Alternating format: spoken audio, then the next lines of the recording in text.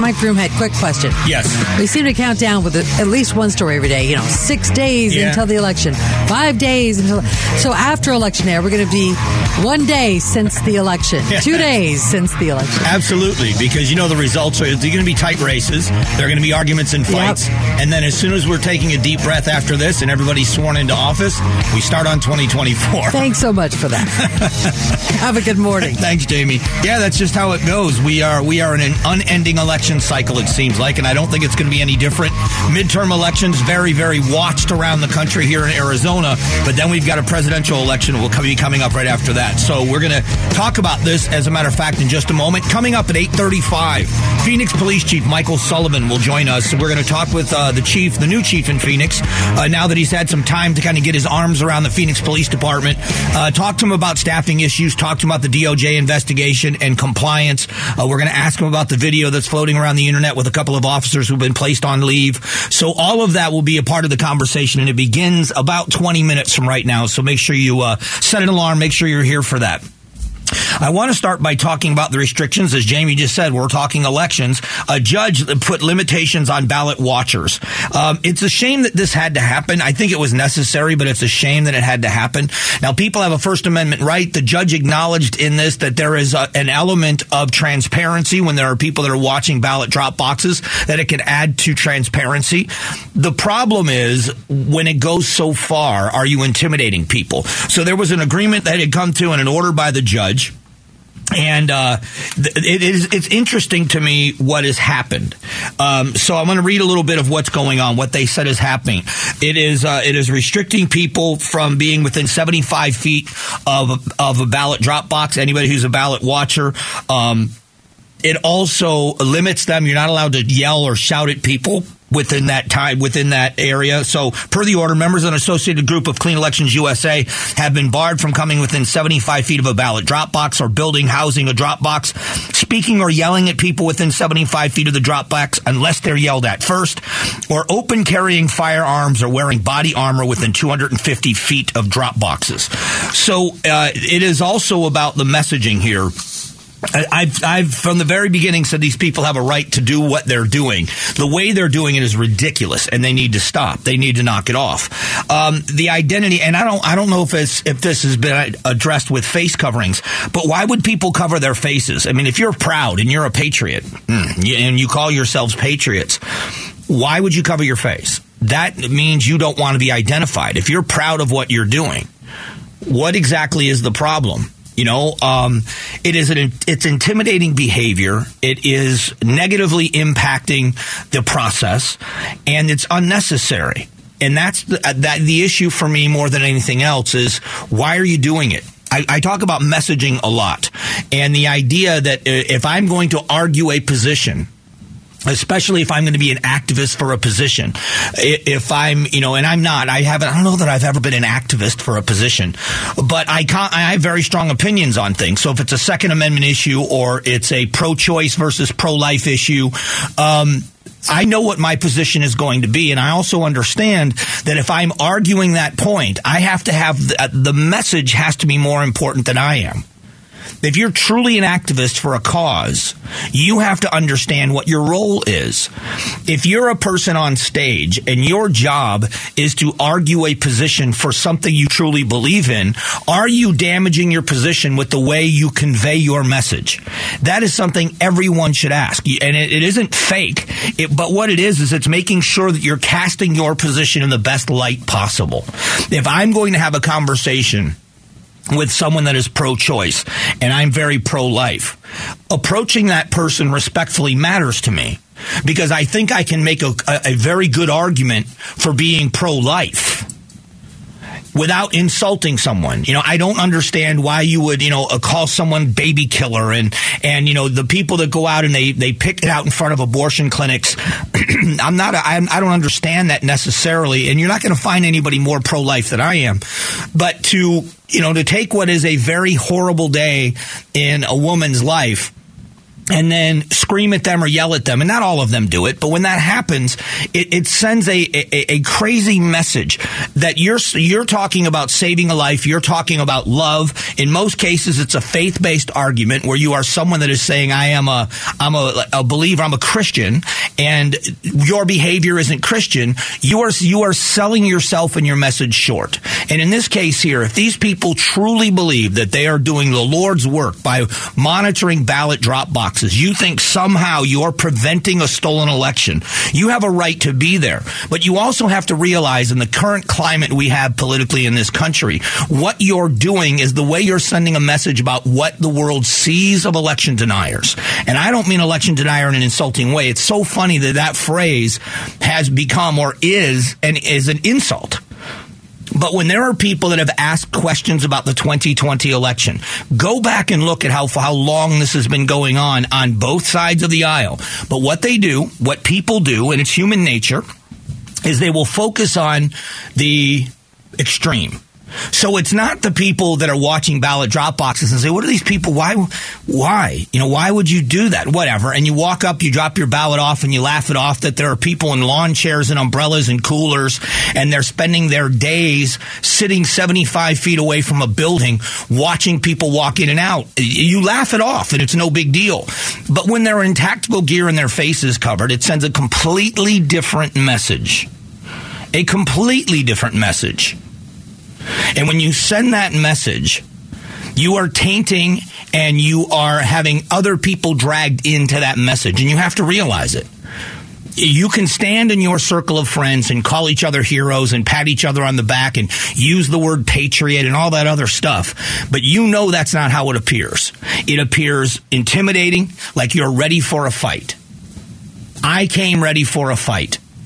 And I use this analogy, and I still haven't gotten a response. I wish we could find a way to talk to somebody that's dressing in tactical gear and doing some of the things that they're doing, some of the harassing things that they're doing to people, and getting into confrontations with people. I wish I could have a conversation with them, because you know as well as I do, if the people showed up at ballot drop box locations. And, the sheriff of Maricopa County has been pretty clear that there won't be any tolerance for people that are intimidating people or breaking the law when it comes to voting. But they've also said it doesn't look good, and this was the sheriff's words on this show, it doesn't look good if we have a show of force where that also, a presence of my deputies can be intimidating. So we are trying to balance that to make sure everybody's safe without, overstepping. Now that's my word, overstepping. But that was the word from the sheriff of Maricopa County, that they have a job to do and they will do it, but they also don't want to be a part of the problem.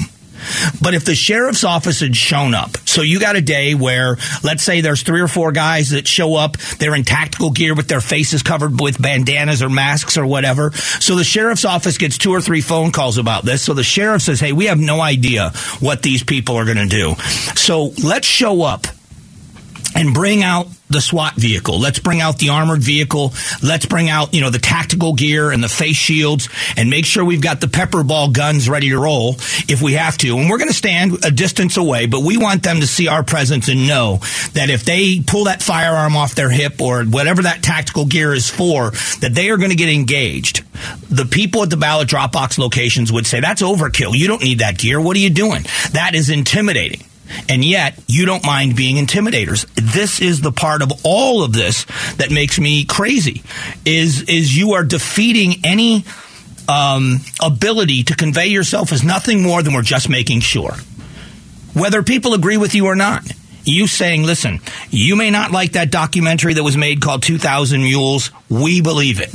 We think that if there's going to be election fraud and widespread election fraud, this is where it's going to happen. We don't believe those video cameras are enough, so we are going to be here and we are just going to watch and make sure that people are dropping off one ballot at a time. Then move on. But instead, you turn it into a standoff. And I think more than anything, it's a problem. It's a big problem. Coming up in a few moments, Phoenix Police Chief Michael Sullivan will join us, and we're going to talk about the Phoenix PD, his assessment of which direction the agency is going and how they're going to get there, the DOJ investigation, and everything else about Phoenix PD coming up next.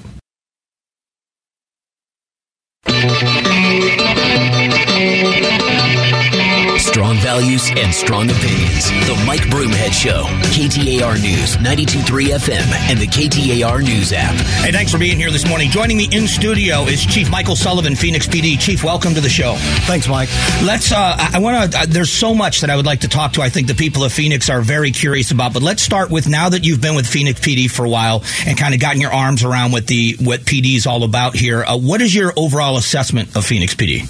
Well, my first month here has been very, very busy. I've been out meeting with the men and women of the police department, making briefings, being able to have those conversations one-on-one and hearing directly from the men and women out there doing this very difficult work. I've also been out talking to community. I've been to a number of community meetings and really spent a lot of time listening and assessing. And, just my initial assessments, what I've seen is an incredible department that is incredibly understaffed. We're working very hard to be able to fix that, but that staffing is a real issue. So I'll put this out there right now. Anybody listening that is looking for a job, an incredible job, please come join us at the Phoenix Police Department. We're hiring. What is the key to recruitment? It is pay. We know that. But what is the key in policing? Because it's such a unique job. What is the key for you in your mind to recruit good men and women that want to come be in Phoenix PD? And let me first start by thanking the mayor and council for the recent pay raise. That's significant. But people don't join this job for the pay. They join because of the service and the commitment that you can have in improving community. So, having a heart of service and being willing to step forward and help folks and really have that in your DNA, I think is key to anything else. And then you get to be part of a city like Phoenix that is growing and has all kinds of amazing things happening. I think we have a lot to offer here at the Phoenix Police Department and in Phoenix itself. What do you think of the city? Now that you've been here for a while, what do you think of Phoenix as a city? It's an incredible city. I came at the right time of year, Mike. Yeah. I've talked to some folks where I came from back east, and the weather's, let's just say, not near as nice back there right now. So let's talk about the DOJ investigation, because that's one of the major reasons why you're here in Phoenix, is to oversee that investigation. Where is it at, and where is it going? And I would direct you to the DOJ for comment on where it's going. What I can tell you is we've been talking with them. They were actually on site here last week doing part of their investigation. And regardless of what their investigation finds, what I can tell you is we're going to line this department to make changes, to make reforms. And we're going to do that regardless of what the DOJ finds. You've been known to successfully monitor or get through one of this process somewhere else. What was the key to the success, having done this before, and what are you bringing to the table to have that success here? It's really becoming a self-assessing, self-correcting agency, and that's a lot in just a short sentence. But being able to identify when there's problems, not wait for somebody else to identify those problems and correct them immediately. So that really is the key. And then working collaboratively with community, with the department itself to institute change. Let's talk about that collaboration part of it. Have you had an opportunity to speak to other leaders in policing around the valley in this month that you've been here? Because Phoenix PD recently, working with other agencies, made some major arrests in child sex trafficking, which is obviously a blight on every community. But it would really seem to be a team effort with other cities. Is that an important piece of it as well? Other cities and our state and federal partners as well. There's incredible partnership around the valley.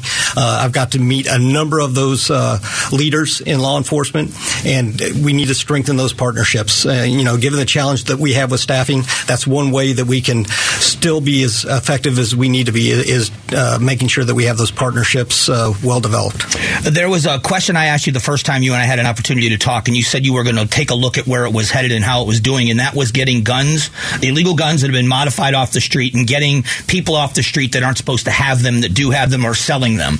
How is that going? Is it something that's going to continue in Phoenix? Absolutely. It's something we're going to focus on. I think before I got here, we had Operation Gun Crackdown. I've extended that until December 1st. But even after December 1st, that's going to continue to be a focus. We've taken nearly 2,000 guns off the street since July 1st. But, that's a number. But I think what's more impressive is the quality of what we're taking off 1,500 of those guns, over 1,500 of those guns are what we call crime guns, guns that are involved directly in crimes.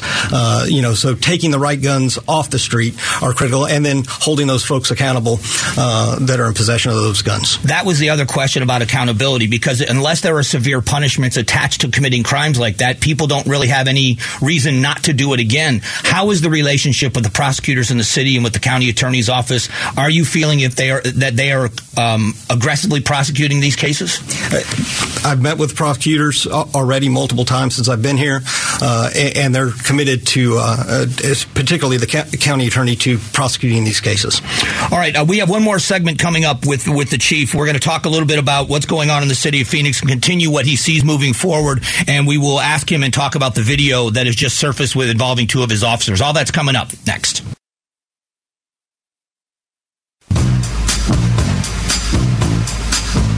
Strong values and strong opinions. The Mike Broomhead Show. KTAR News, 92.3 FM, and the KTAR News app. Hey, thanks for being here. We are back with Phoenix Police Chief Michael Sullivan. Chief, I asked you this already about your assessment of Phoenix PD, but what has that motivated you to do? Like, what were your first steps? What's job one for you right now? I've been focusing on making sure our officers have the skills they need, especially those first responding officers have the skills they need to safely defuse situations. So everyone ends a situation safely. That includes briefing training, talking about time, cover, distance, slow things down, be able to tactically handle those situations, then bringing in nationally based experts in de-escalation and being able to have scenario training that will spread across the entire department, and then finally a deep dive into our policies and making sure that we have the gold standard when it comes to our policies here. And that's one thing the Department of Justice certainly will be looking at as they go through their investigation. Is it difficult to have time to do that when you're as short-staffed as you are? You've got to cover patrol. You've got to have officers on the streets. How do you take the time for them to be adequately trained in all of these tactics you're talking about? And we have to do it. It's very, very challenging. That's one of the reasons immediate training in the briefings, so you don't have to pull officers off the street. But that's less than ideal. You need to be able to pull officers off the street and take that dedicated time. And it's something we just have to be committed to make sure that it happens. Since we're on this topic, I'm sure, I don't know if you've seen the video, but the video that surfaced online of two officers involved in an arrest where it appears if at least one officer kicked a suspect that was in handcuffs after they had been shot at by this suspect. Can you kind of address how that happened and what you saw or what you were thinking when you saw it?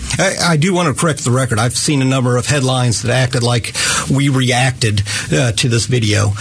We acted immediately upon our investigation when it revealed the things that are out in the public right now, and immediately instituted an administrative and criminal investigation. I'll wait for that investigation to be complete and see where we go from there. I think, I believe in the process, and we'll see where that process takes us. There are people that believe that is the norm and not the exception. Do you believe that that's the exception, that the majority of officers in Phoenix and across the country don't behave in a way sometimes that are outside of policy like that? It takes the conversation away from the incredible work that's going on. That's what's frustrating to me. We talked about the sex trafficking case where we took 16 folks that were preying on the most vulnerable of this area. We don't talk about that. We don't talk about the nearly 2,000 guns that we've taken off the street. We don't talk about we have a Desert Horizon precinct. Their net team has seized 1.3 million fentanyl pills this year. Wow. That's incredible work. And that gets lost when other situations like this that are very rare come up. So while we're on this topic, the Office of Accountability and Transparency, how do you work with do you have any connection in working with that office? And are they going to have a say in this investigation? Are they going to do their own investigation into this? I've met with the director of OAT several times since I've been here. We continue to have those talks. He is monitoring several of the cases that have occurred since I've been here. I've not received a monitoring notice on this case, but we will work with that office however we need to. Is there a timeline for this investigation in your mind? How quickly should this investigation be over so that the citizens of Phoenix and your office can make an assessment and have judgment on how this was handled? I don't put pressure on investigators. Whatever the investigation takes for a thorough and complete investigation, that's what we'll do, and we'll turn that investigation over to the county attorney. So in addition to a policy investigation, it is a criminal investigation? That's correct. Well, I appreciate the time, as always. It's got to be interesting to have come to this, this at the time that you have. Any final words for the citizens of Phoenix and for your officers that may be listening? This is an incredible community, an incredible department. I'm blessed to have this opportunity right now, and I look forward to meeting folks that I haven't met across the valley. Chief, I appreciate the time today. Thank you. All right, that's Chief Michael Sullivan, and we're going to have more conversations with Phoenix PD and the command staff. I think that being informed and the Chief's willingness to come in and talk to us about what's happening in the city is a great step, and I think the citizens just want transparency. We don't expect perfection out of anyone, but what we want is transparency when mistakes are made, but also when there needs to be some good comments and some compliments handed out. So we'll be back here in just a few moments.